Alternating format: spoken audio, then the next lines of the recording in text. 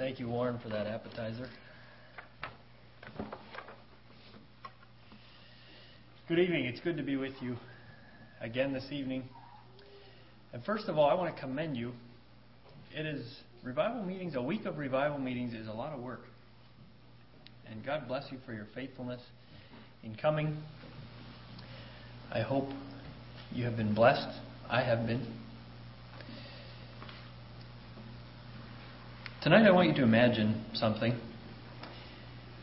I see some young children, infants, in the audience tonight.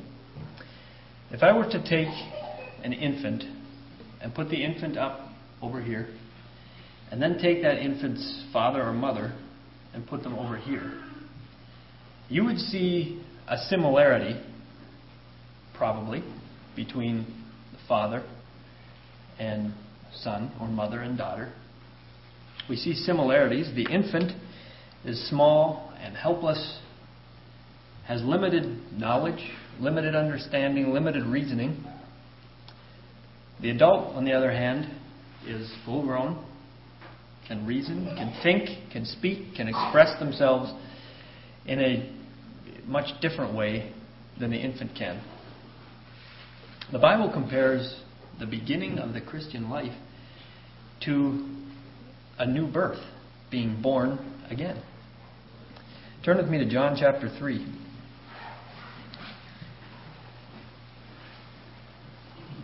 It's interesting to think about how when a person repents and accepts Christ into their life, a brand new life is formed. Brand new spiritual life is formed. John chapter 3. Follow along with me as I read the first 9 verses. There was a man of the Pharisees named Nicodemus, a ruler of the Jews. The same came to Jesus by night and said unto him, Rabbi, we know that thou art a teacher come from God, for no man can do those miracles that thou doest except God be with him.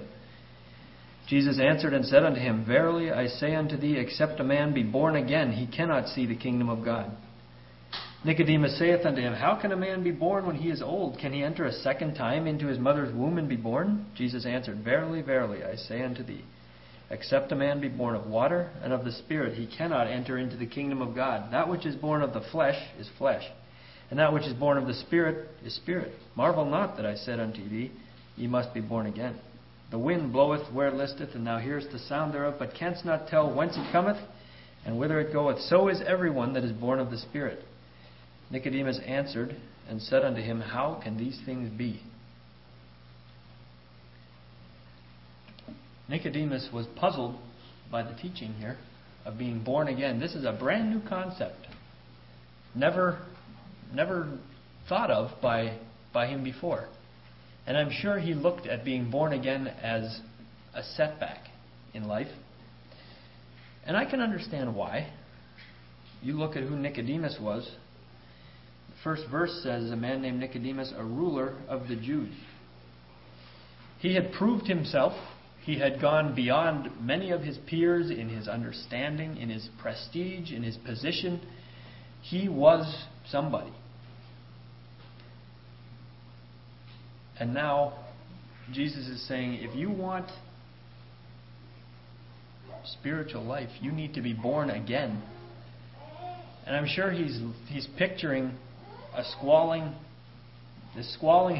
helpless infant over here that is at the very beginning of life, can do nothing for himself, starting at the very beginning. But that's what happens. It doesn't matter what kind of an upbringing you've had. When you come to Christ, that's where you begin. There are no shortcuts. You start as an infant. We repent, we change the direction of our lives, and then we empty ourselves of everything that we had and allow God to fill us with His goodness and His joy and His purpose. We live life according to His direction. And we look at children and we see an infant and they grow into a toddler and then a younger child, and then an adolescent, and then an adult, and we watch growth. If I would leave here and come back in 2 years, I would see a big difference in the children, in growing up. Physical growth is natural. But in the same way, spiritual growth needs to be as natural to the Christian as physical growth is to the physical body. There's a young girl named Gabrielle Williams, and she is 6 years old. How many of you are 6 tonight? Is there any 6-year-olds? Raise your hand high if you're 6. Anybody 6? Looks like there's some that are close to 6. All right. It seems like she has been a newborn forever. And she kind of has. Each of her 3 siblings were born, and they grew into toddlers and then developed into older children, but she stayed the same. The average 6-year-old is about 46 pounds and 4 feet tall. Gabrielle Williams is 10 pounds and 24 inches long, which is what, about the size of a 2-month-old maybe? That's how big she is. 10 pounds, 24 inches long, and that is her full-grown size. She's 6 years old. Her condition is so rare, there's only about 6 known cases in the world. There's no medical name for her condition, so they call them Benjamin Button babies. That's what they're called. Very rare condition. Nicky Freeman is another one. He's a little bit bigger, but he hasn't grown beyond the size of a grade school student, even though he eats twice as much as the average full-grown adult. That is how big he will get. There are other children, and I'm sure some of you know of children that have had delays in their growth or in their development. But what do parents do? Parents that see children with delays in their growth or development take action. We go to the doctor, we'll change their diet to get them different nutrition, go to a specialist. We will do whatever we need to do to get that child to grow as naturally and as normally as we can, right? As parents, that's what we do. You can probably tell where I'm going with this. What do we do if we see a lack of growth spiritually? Physical growth is easy to see. We see height changes, increasing in understanding. As children grow, they learn to read. They learn to associate with other children, understanding and reasoning. Physical growth is easy to see over time. Spiritual growth is a little bit more tricky. How do you define spiritual growth, or how do you discern it? Edward Yoder puts it this way. He says, spiritual growth is progressing to ever higher goals of experience, knowledge, grace, faith, understanding, and appreciation. I think that captures it pretty good. Spiritual growth is progressing to ever higher goals of experience, knowledge, grace, faith, understanding, and appreciation.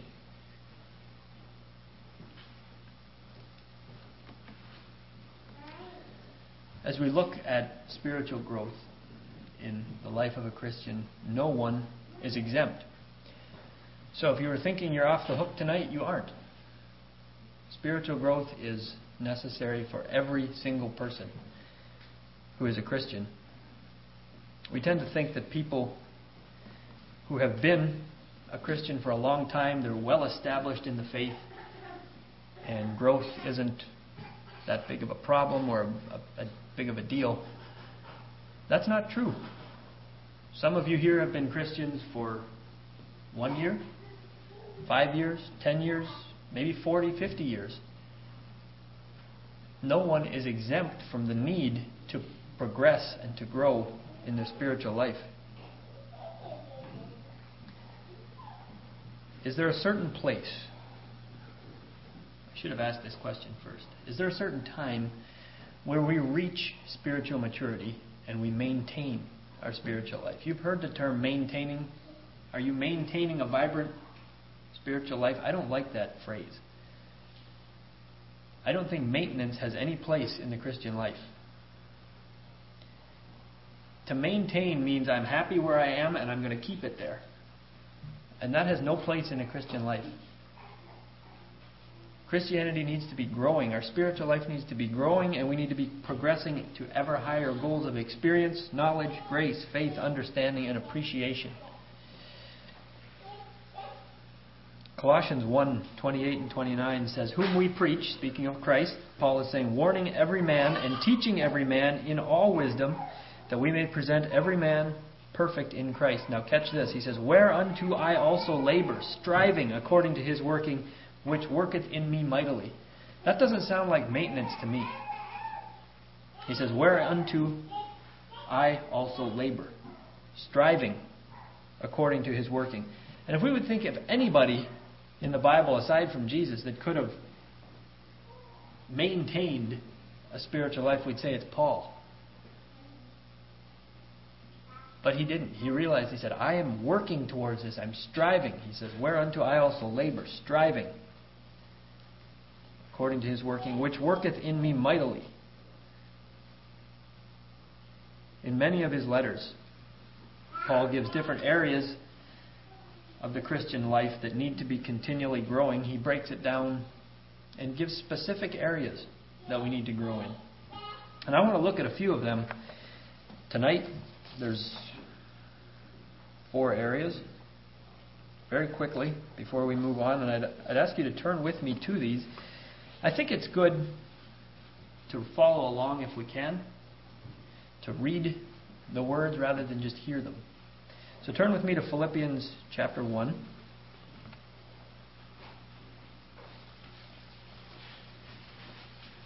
Philippians 1 verses 9 and 10. And as I read this, follow along and look for what he's asking us to grow in. What area and what it means. And then at the same time, look at your own life and see how you measure up. Philippians 1, 9 and 10. "And this I pray, that your love may abound yet more and more in knowledge and in all judgment, that ye may approve things that are excellent, that ye may be sincere and without offense till the day of Christ." There's 2 things in those verses. That your love may abound yet more and more in knowledge and in all judgment. And the next verse says that ye may approve things that are excellent. What does that mean? For our love to abound yet more and more in knowledge and in all judgment. That our love, to whom? It doesn't say. But I think it could be our love, your love to your spouse, your love to your children, your love to your church, and of course, your love for God may abound yet more and more in knowledge and in all judgment. Or what that means is to display greater depth of discernment in your love. Different ways to love. That we would have a growing and a keener recognition of things that are excellent. A growing and keener recognition of things that are excellent. That's growth. 2 Thessalonians chapter 1.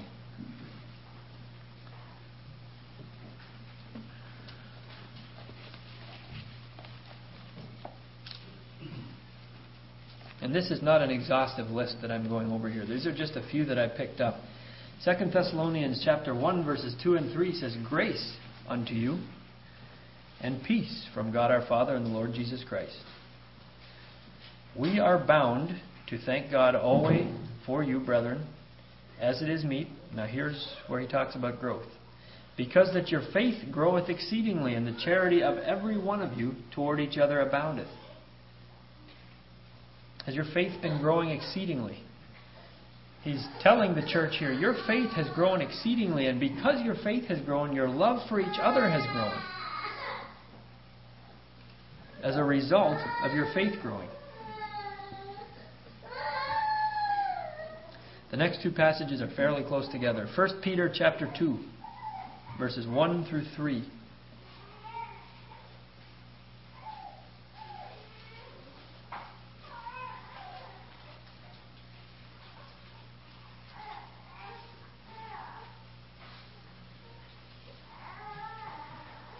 First Peter 2, 1 through 3. Verse 1 says, "Wherefore, laying aside all malice and all guile and hypocrisies and envies and all evil speakings, as newborn babes desire the sincere milk of the word, that ye may grow thereby, if so be that ye have tasted that the Lord is gracious." Verse 1 says, "Laying aside all malice." How are we doing with malice? We don't have malice, okay. How are we doing with guile? How about hypocrisies, envies, evil speakings? Spiritual growth is laying these things aside and desiring, making a conscious effort to lay these things aside and making a conscious effort to hunger after the things of God.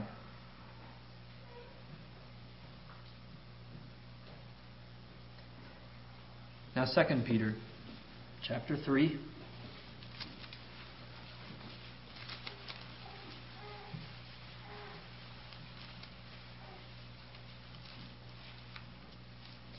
Second Peter 3, 17 and 18.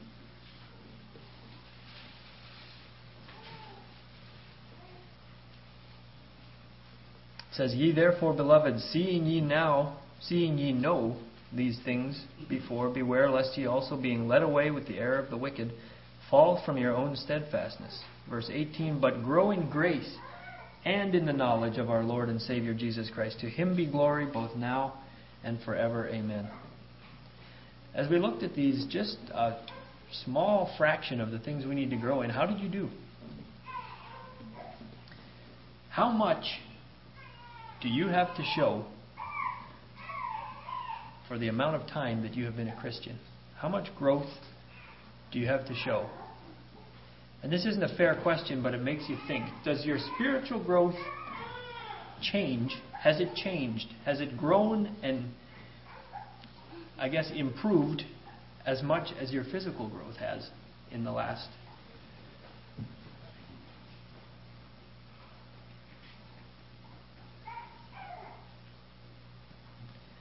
These verses in 2 Peter give us a reason why we grow. It says, "But grow in grace and in the knowledge of our Lord and Savior, Jesus Christ. To him be glory both now and forever." It says we grow in the knowledge of our Lord. To draw close to him and understand the heart of God is why we grow in the knowledge of him. And in doing that, it says, "To him be glory both now and forever." That's the purpose of growing, to grow in the knowledge of him, to know the heart of God, to be able to discern his will. And in doing that, we bring him glory.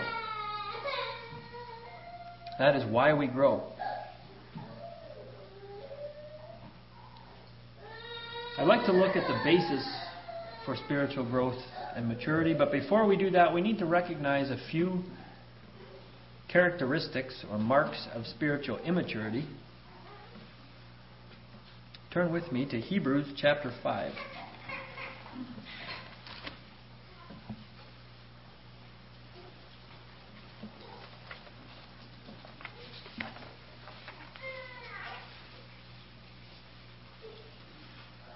The last part of Hebrews 5 mentions several marks of spiritual immaturity or lack of growth in the life of a believer.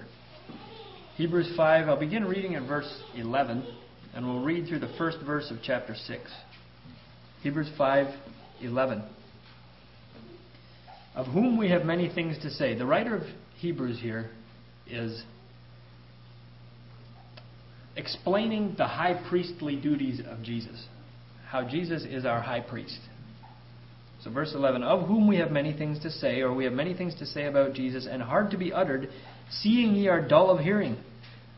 For when, for the time, ye ought to be teachers, ye have need that one teach you again, which be the first principles of the oracles of God, and are become such as have need of milk, and not of strong meat. For every one that useth milk is unskillful in the word of righteousness, for he is a babe.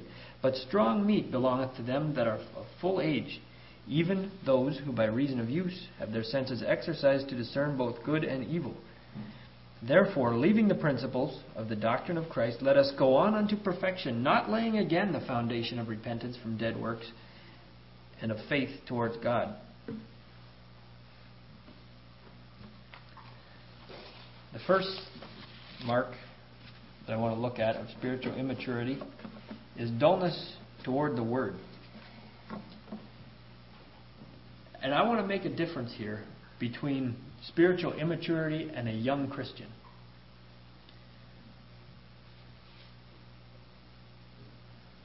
A young Christian can be spiritually immature, which is fine for a time. But this passage is directed to Christians who should be more established. They have been a Christian for a longer time, and they are spiritually immature. It says they have dullness toward the word. There have been a lot mentioned in the previous chapters about Jesus and how the priesthood of Jesus. And it's saying I have a lot more to say about this, but it's difficult to explain because you are dull of hearing. And what does dullness of hearing mean? It means they are lazy or they're sluggish in their understanding. That's what dullness of hearing means. Lazy or sluggish in understanding. To grow as a Christian, these three things have to take place. You have to hear the word, you have to receive it, and then you have to act on it. It's that simple. Three things. You have to hear it, you have to receive it or take it into your heart. Hearing and listening are two different things. I think most of the women could agree with me on that. You need to hear it, you need to receive it or listen to it, and then you need to act on it. Dullness of hearing is the inability to hear, receive, and act on it. In contrast, listen to this verse in 1 Thessalonians 2. It says, "For this cause also thank we God without ceasing, because when you received the word of God which ye heard of us, ye received it not as the word of men, but as it is in truth the word of God, which effectually worketh also in you that believe." All three of those things are mentioned in there. Did you notice that? It says you heard it, you received it. You didn't receive it just as the word of men, but you received my teaching. This is Paul. He's saying you received my teaching as though it were from God. You heard it, you received it, and then it says, which effectually worketh also in you that believe. It's working out in your everyday life then. That's in contrast to the dullness of hearing that we're talking about. 2 Timothy 3:7 describes a good example of dullness of hearing. It says, "Ever learning and never able to come to the knowledge of the truth." Do you know what that means? Ever hearing, but never coming to the knowledge of the truth. It means we're hearing what God is saying through His people. We're hearing it, but never coming to the knowledge of the truth or never being able to apply it to our lives and never acting on it. That's what's happening to these people in Hebrews.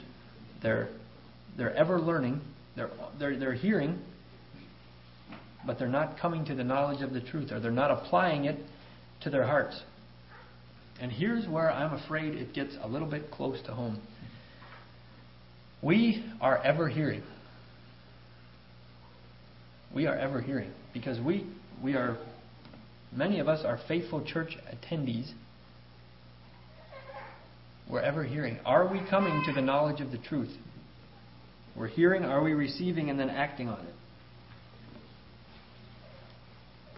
Secondly, it says they can't handle solid spiritual food. Verse 12 of chapter 5 here says, "For when for the time ye ought to be teachers, ye have need that one teach you again, which be the first principles of the oracles of God, and are become such as have need of milk and not of strong meat." And then it explains in verse 13 that weak, immature Christians or young Christians, they need milk. Like an infant, they can't handle the heavy meat. This book has both.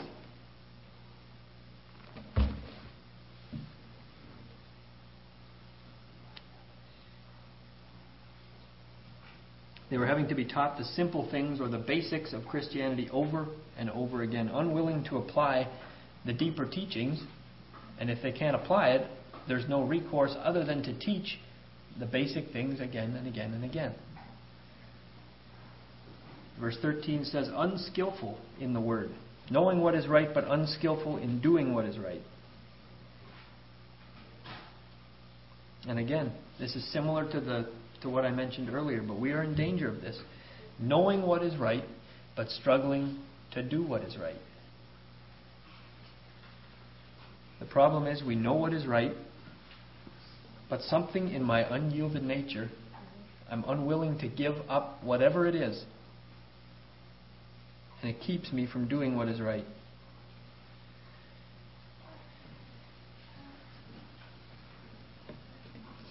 Maybe I'm involved in something not maybe bad, but something that I know I would be better off spiritually if I would not do whatever it is that I'm doing, or I would not associate with whoever it is, or I would not do this certain activity, or I wouldn't have these acquaintances, whatever it is. I would be better off maybe if I wouldn't do this. But, and we throw that little word in there. Something in my nature says, but I'm bigger than that. I can overcome that. And we can't. You can't. That's being unskillful in the Word. Unable to handle solid spiritual food. I keep on doing whatever it is that I'm doing because I'm not willing to give it up. I hear over and over and over, and I'm unwilling to act on it. And so what happens is I am stuck.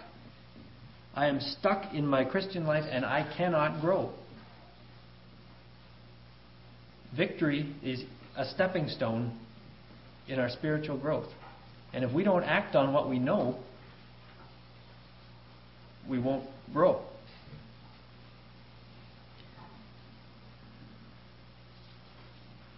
Verse 1 of chapter 6 says, "Therefore, leaving the principles of the doctrine of Christ, let us go on unto perfection, not laying again the foundation of repentance from dead works and of faith toward God."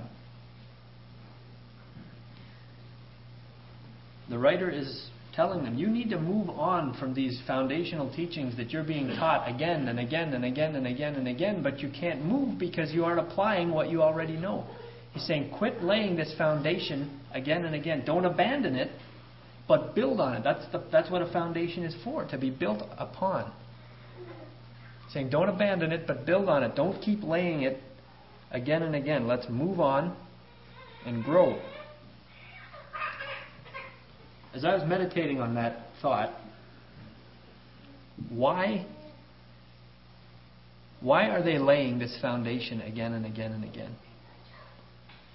What is it about them, or what is it about us that we have that tendency to want to learn, to want to hear the same things again and again and again without acting on it? Why do we need to lay these foundations again and again? Why were they doing that? The conclusion I came to is it was a comfortable place to be.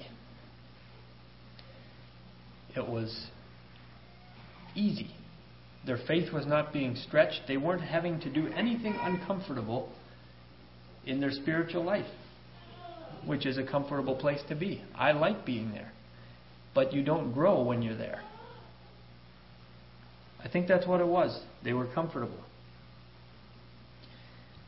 I mentioned this last night, but the more you know, the more you learn, and the more you know as a Christian, the more you are responsible for.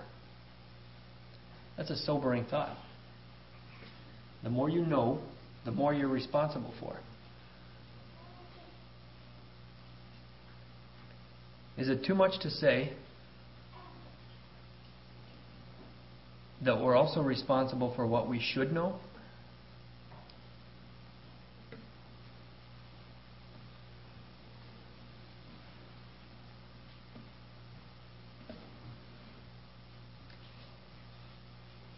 Now I'd like to look at some of the steps to becoming spiritually mature. To grow spiritually. Sometimes it's easy to fall into a maintenance mode in Christianity, where we go through a real time of growth. We feel we're close to God. And it's easy to just fall into this maintenance mode where we feel that there's an open channel between God and me. It's an open channel where He is just filling me with His attributes. But it's not that easy. It would be nice if it was that easy, but that's not how easy it is. It takes action. It takes work on our part to keep that channel between God and me open. 5 things. Here I go again. 5 points in the middle of my sermon. 5 things that are important for growth as a Christian, and these are simple things. They may seem like little pat answers, but they are important. The first one is feeding on God's Word. Turn with me to Psalm 119. It sounds simple and it sounds elementary, and it is. Growth is not, they aren't complex principles. It's not complex things that we need to be doing. Psalm 119, verse 9.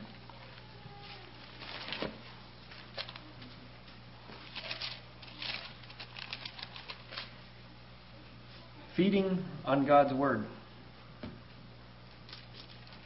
Wherewithal shall a young man cleanse his way? By taking heed thereto according to thy word. With my whole heart have I sought thee. O let me not wander from thy commandments, which are found in God's word. Thy word have I hid in my heart, that I might not sin against thee. Blessed art thou, O Lord, teach me thy statutes, which are found in his word. With my lips have I declared all thy judgments of thy mouth, which are found in God's word, and have rejoiced in the way of thy testimonies, which are found in his word. I will meditate on thy precepts, which are found in his word, and have respect unto thy ways, which we find in God's word. I will delight myself in thy statutes, which we find in God's word, and will not forget thy word. Does that leave any doubt how important it is to feed on the word of God for our spiritual growth? Feeding on God's word will help us know the heart and the mind of God, get to know him, to discern his will, and he will show us the areas we need to change.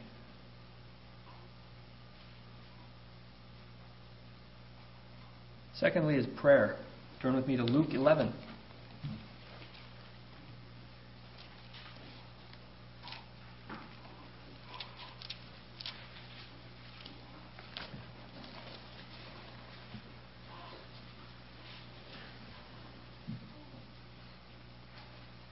Luke 11, 9 through 13. And I say unto you, ask, and it shall be given you. Seek, and ye shall find. Knock, and it shall be opened unto you. For everyone that asketh receiveth, and he that seeketh findeth, and to him that knocketh it shall be opened. If the son shall ask bread of any of you that is a father, will you give him a stone? Or if he ask a fish, will he for a fish give him a serpent? Or if he shall ask an egg, will he offer him a scorpion? If ye then, being evil, know how to give good gifts unto your children, how much more shall your heavenly Father give the Holy Spirit to them that ask him? Imagine there was a man who had $5 million in his bank account, and he withdrew a penny a day because he didn't want to deplete his bank account. And we think, well, come on. You're going to get, even with interest rates as low as they are, you're going to get more than that with $5 million in there. But you know, that's what we do with prayer. We have got a vast storehouse of resources available to us, and we find ourselves withdrawing a penny a day. That's not how we grow. Withdrawing a penny a day from that vast storehouse of resources that God will give us. Hebrews 4 says, let us therefore come boldly unto the throne of grace, that we may obtain mercy and find grace to help in time of need. Come boldly before God's throne. What I fail to remember on a practical way now, what I fail to remember in prayer is communication between me and God. And you think, well, we know that. We do, but why is it so often a monologue from me to God? That's not what prayer is meant to be. It's not meant to be a monologue of me just talking to God. It needs to be communication, and that takes time and it takes effort. And I think maybe today it's harder than it ever was with our busyness of life, but getting rid of the clutter in our minds so that we can truly hear God. And it's going to take time. It takes discipline and it takes time, but it's communication between me and God. It's me bringing my thanksgiving and my praise and my requests to Him. But then it's being quiet and just listening. How else can God show us what He has for us? The third thing we need so we can grow as a Christian is fellowship with God's people. Feeding on God's Word, prayer, and fellowship with God's people. Hebrews 10 says, "Let us hold fast the profession of our faith without wavering, for he is faithful that promised. And let us consider one another to provoke unto love and to good works, not forsaking the assembling of ourselves together as the manner of some is, but exhorting one another, and so much the more as ye see the day approaching." That is written for us right now, because the day is approaching. Not forsaking the assembling of yourselves together, and so much the more as you see the day approaching. There is a beautiful thing in brotherhood, of the encouragement that you receive, being approachable, being confrontable, worshiping together, encouraging one another. And there's tremendous safety in the brotherhood. I believe there is tremendous spiritual danger in an attitude of independence. There is tremendous safety in the decisions or the encouragement of a united group of Spirit-filled brethren or a church. Tremendous safety in that. And when you step outside of that and you're saying, "I know better than what everyone else is saying," you better have seen some handwriting on the wall and have had some witnesses. That independent spirit is incredibly dangerous. 1 John 1:7 says, "But if we walk in the light as he is in the light, we have fellowship one with another, and the blood of Jesus Christ his Son cleanseth us from all sin." If we walk in the light, we have fellowship. Fourth step to Christian growth is to submit to Christ in a life of obedience. I forgot to mention there's two things that we need to have in our hearts before any of these five things. We need to be pliable. We see the example in Scripture of the potter and the clay being shapeable and moldable. And our hearts need to have good soil. Those two things have to be present. And here's in submitting to Christ in a life of obedience is where we need to be moldable and pliable and shapeable. I came across a little reading in regards to submitting our life to Christ in obedience. It says, "Ye call me master and obey me not. Ye call me light and see me not. Ye call me the way and walk not. Ye call me life and desire me not. Ye call me wise and follow me not. Ye call me fair and love me not. Ye call me rich and ask me not. Ye call me eternal and seek me not. Ye call me gracious and trust me not. Ye call me noble and serve me not. Ye call me mighty and honor me not. Ye call me just and fear me not. If I condemn you, blame me not."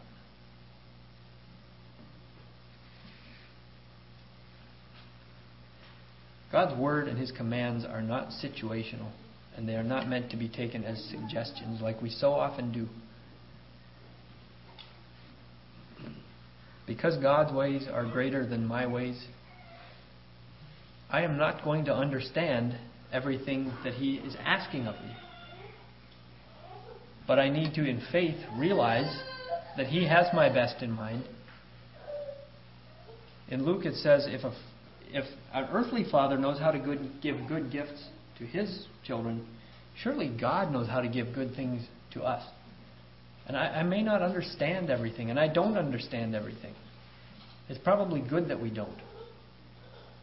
But that doesn't minimize the need for obedience. To submit to him in obedience and trusting that he does have our best in mind. Fifthly, and this one is probably the most difficult to wrap our heads around, our spiritual growth is dependent upon our response to what we consider adversity. And this one is hard. Many of you have been through what you would consider and what we would consider adversity. There are tough things in life. There are things in my life that I consider adversity, that have been tough. But spiritual growth is many times dependent on our response to that. James 1 says, "James, a servant of God and of the Lord Jesus Christ, to the 12 tribes which are scattered abroad, greeting. My brethren, count it all joy when you fall into diverse temptations." And this doesn't mean temptations like we think of it. It means temptations or difficult times, trials. Count it all joy when you fall into these trials, knowing this, that the trying of your faith worketh patience. But let patience have her perfect work, that ye may be perfect and entire, wanting nothing. How do you respond in difficult times?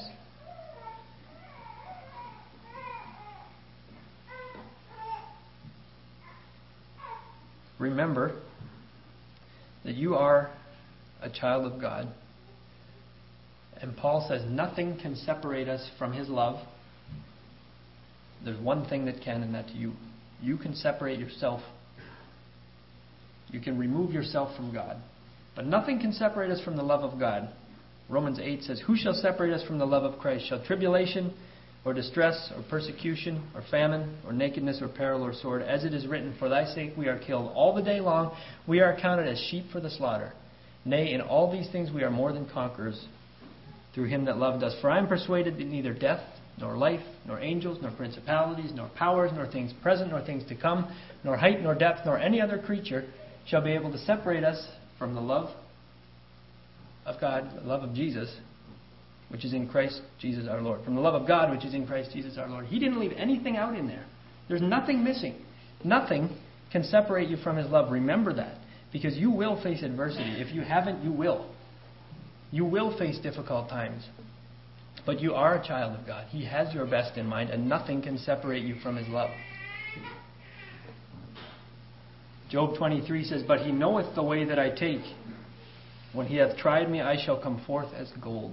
And that is God's goal. For you to come forth as gold. And you know the process that gold has to go through. It needs to be tried in the fire to take the impurities out of it. I like that parallel to our life. There will be difficult times. And we won't understand them all. Howard Bean has often said, God's grace keeps pace with whatever you face. And that's true. I like that. God's grace keeps pace with whatever you face. "And He said unto me, My grace is sufficient for thee. My strength is made perfect in weakness. Most gladly therefore will I rather glory in my infirmities, that the power of Christ may rest upon me." That is the only way the power of God can be shown. If we have strength on our own, the power and the strength of God can't shine through us if we think we have it on our own. 5 things necessary for spiritual growth. It's feeding on His Word, prayer, fellowship with believers, a life of obedience, and how we respond to adversity. That last one, on how we respond to adversity, I haven't probably responded the way I should have. Many times that I've faced difficult times. But I can think of several instances where, looking back, some of them were a big deal, some of them weren't, maybe. And those have been times of tremendous growth for me, where I can honestly pour my heart out to God in tears and in humility and whatever all goes with that.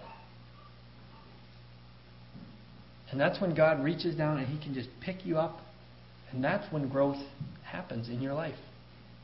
You make another step closer to Him.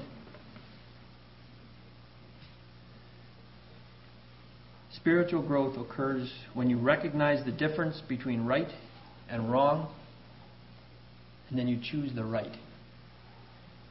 There's a phrase in a song that says, "Each victory will help you some other to win." And that, in essence, is what growing spiritually is. Each victory will help you some other to win. I'd like to close with a verse from 2 Peter. It says, "Ye therefore, beloved, seeing ye know these things before, beware lest ye also, being led away with the error of the wicked, fall from your own steadfastness. But grow in grace and in the knowledge of our Lord and Savior Jesus Christ. To Him be glory, both now and forever. Amen."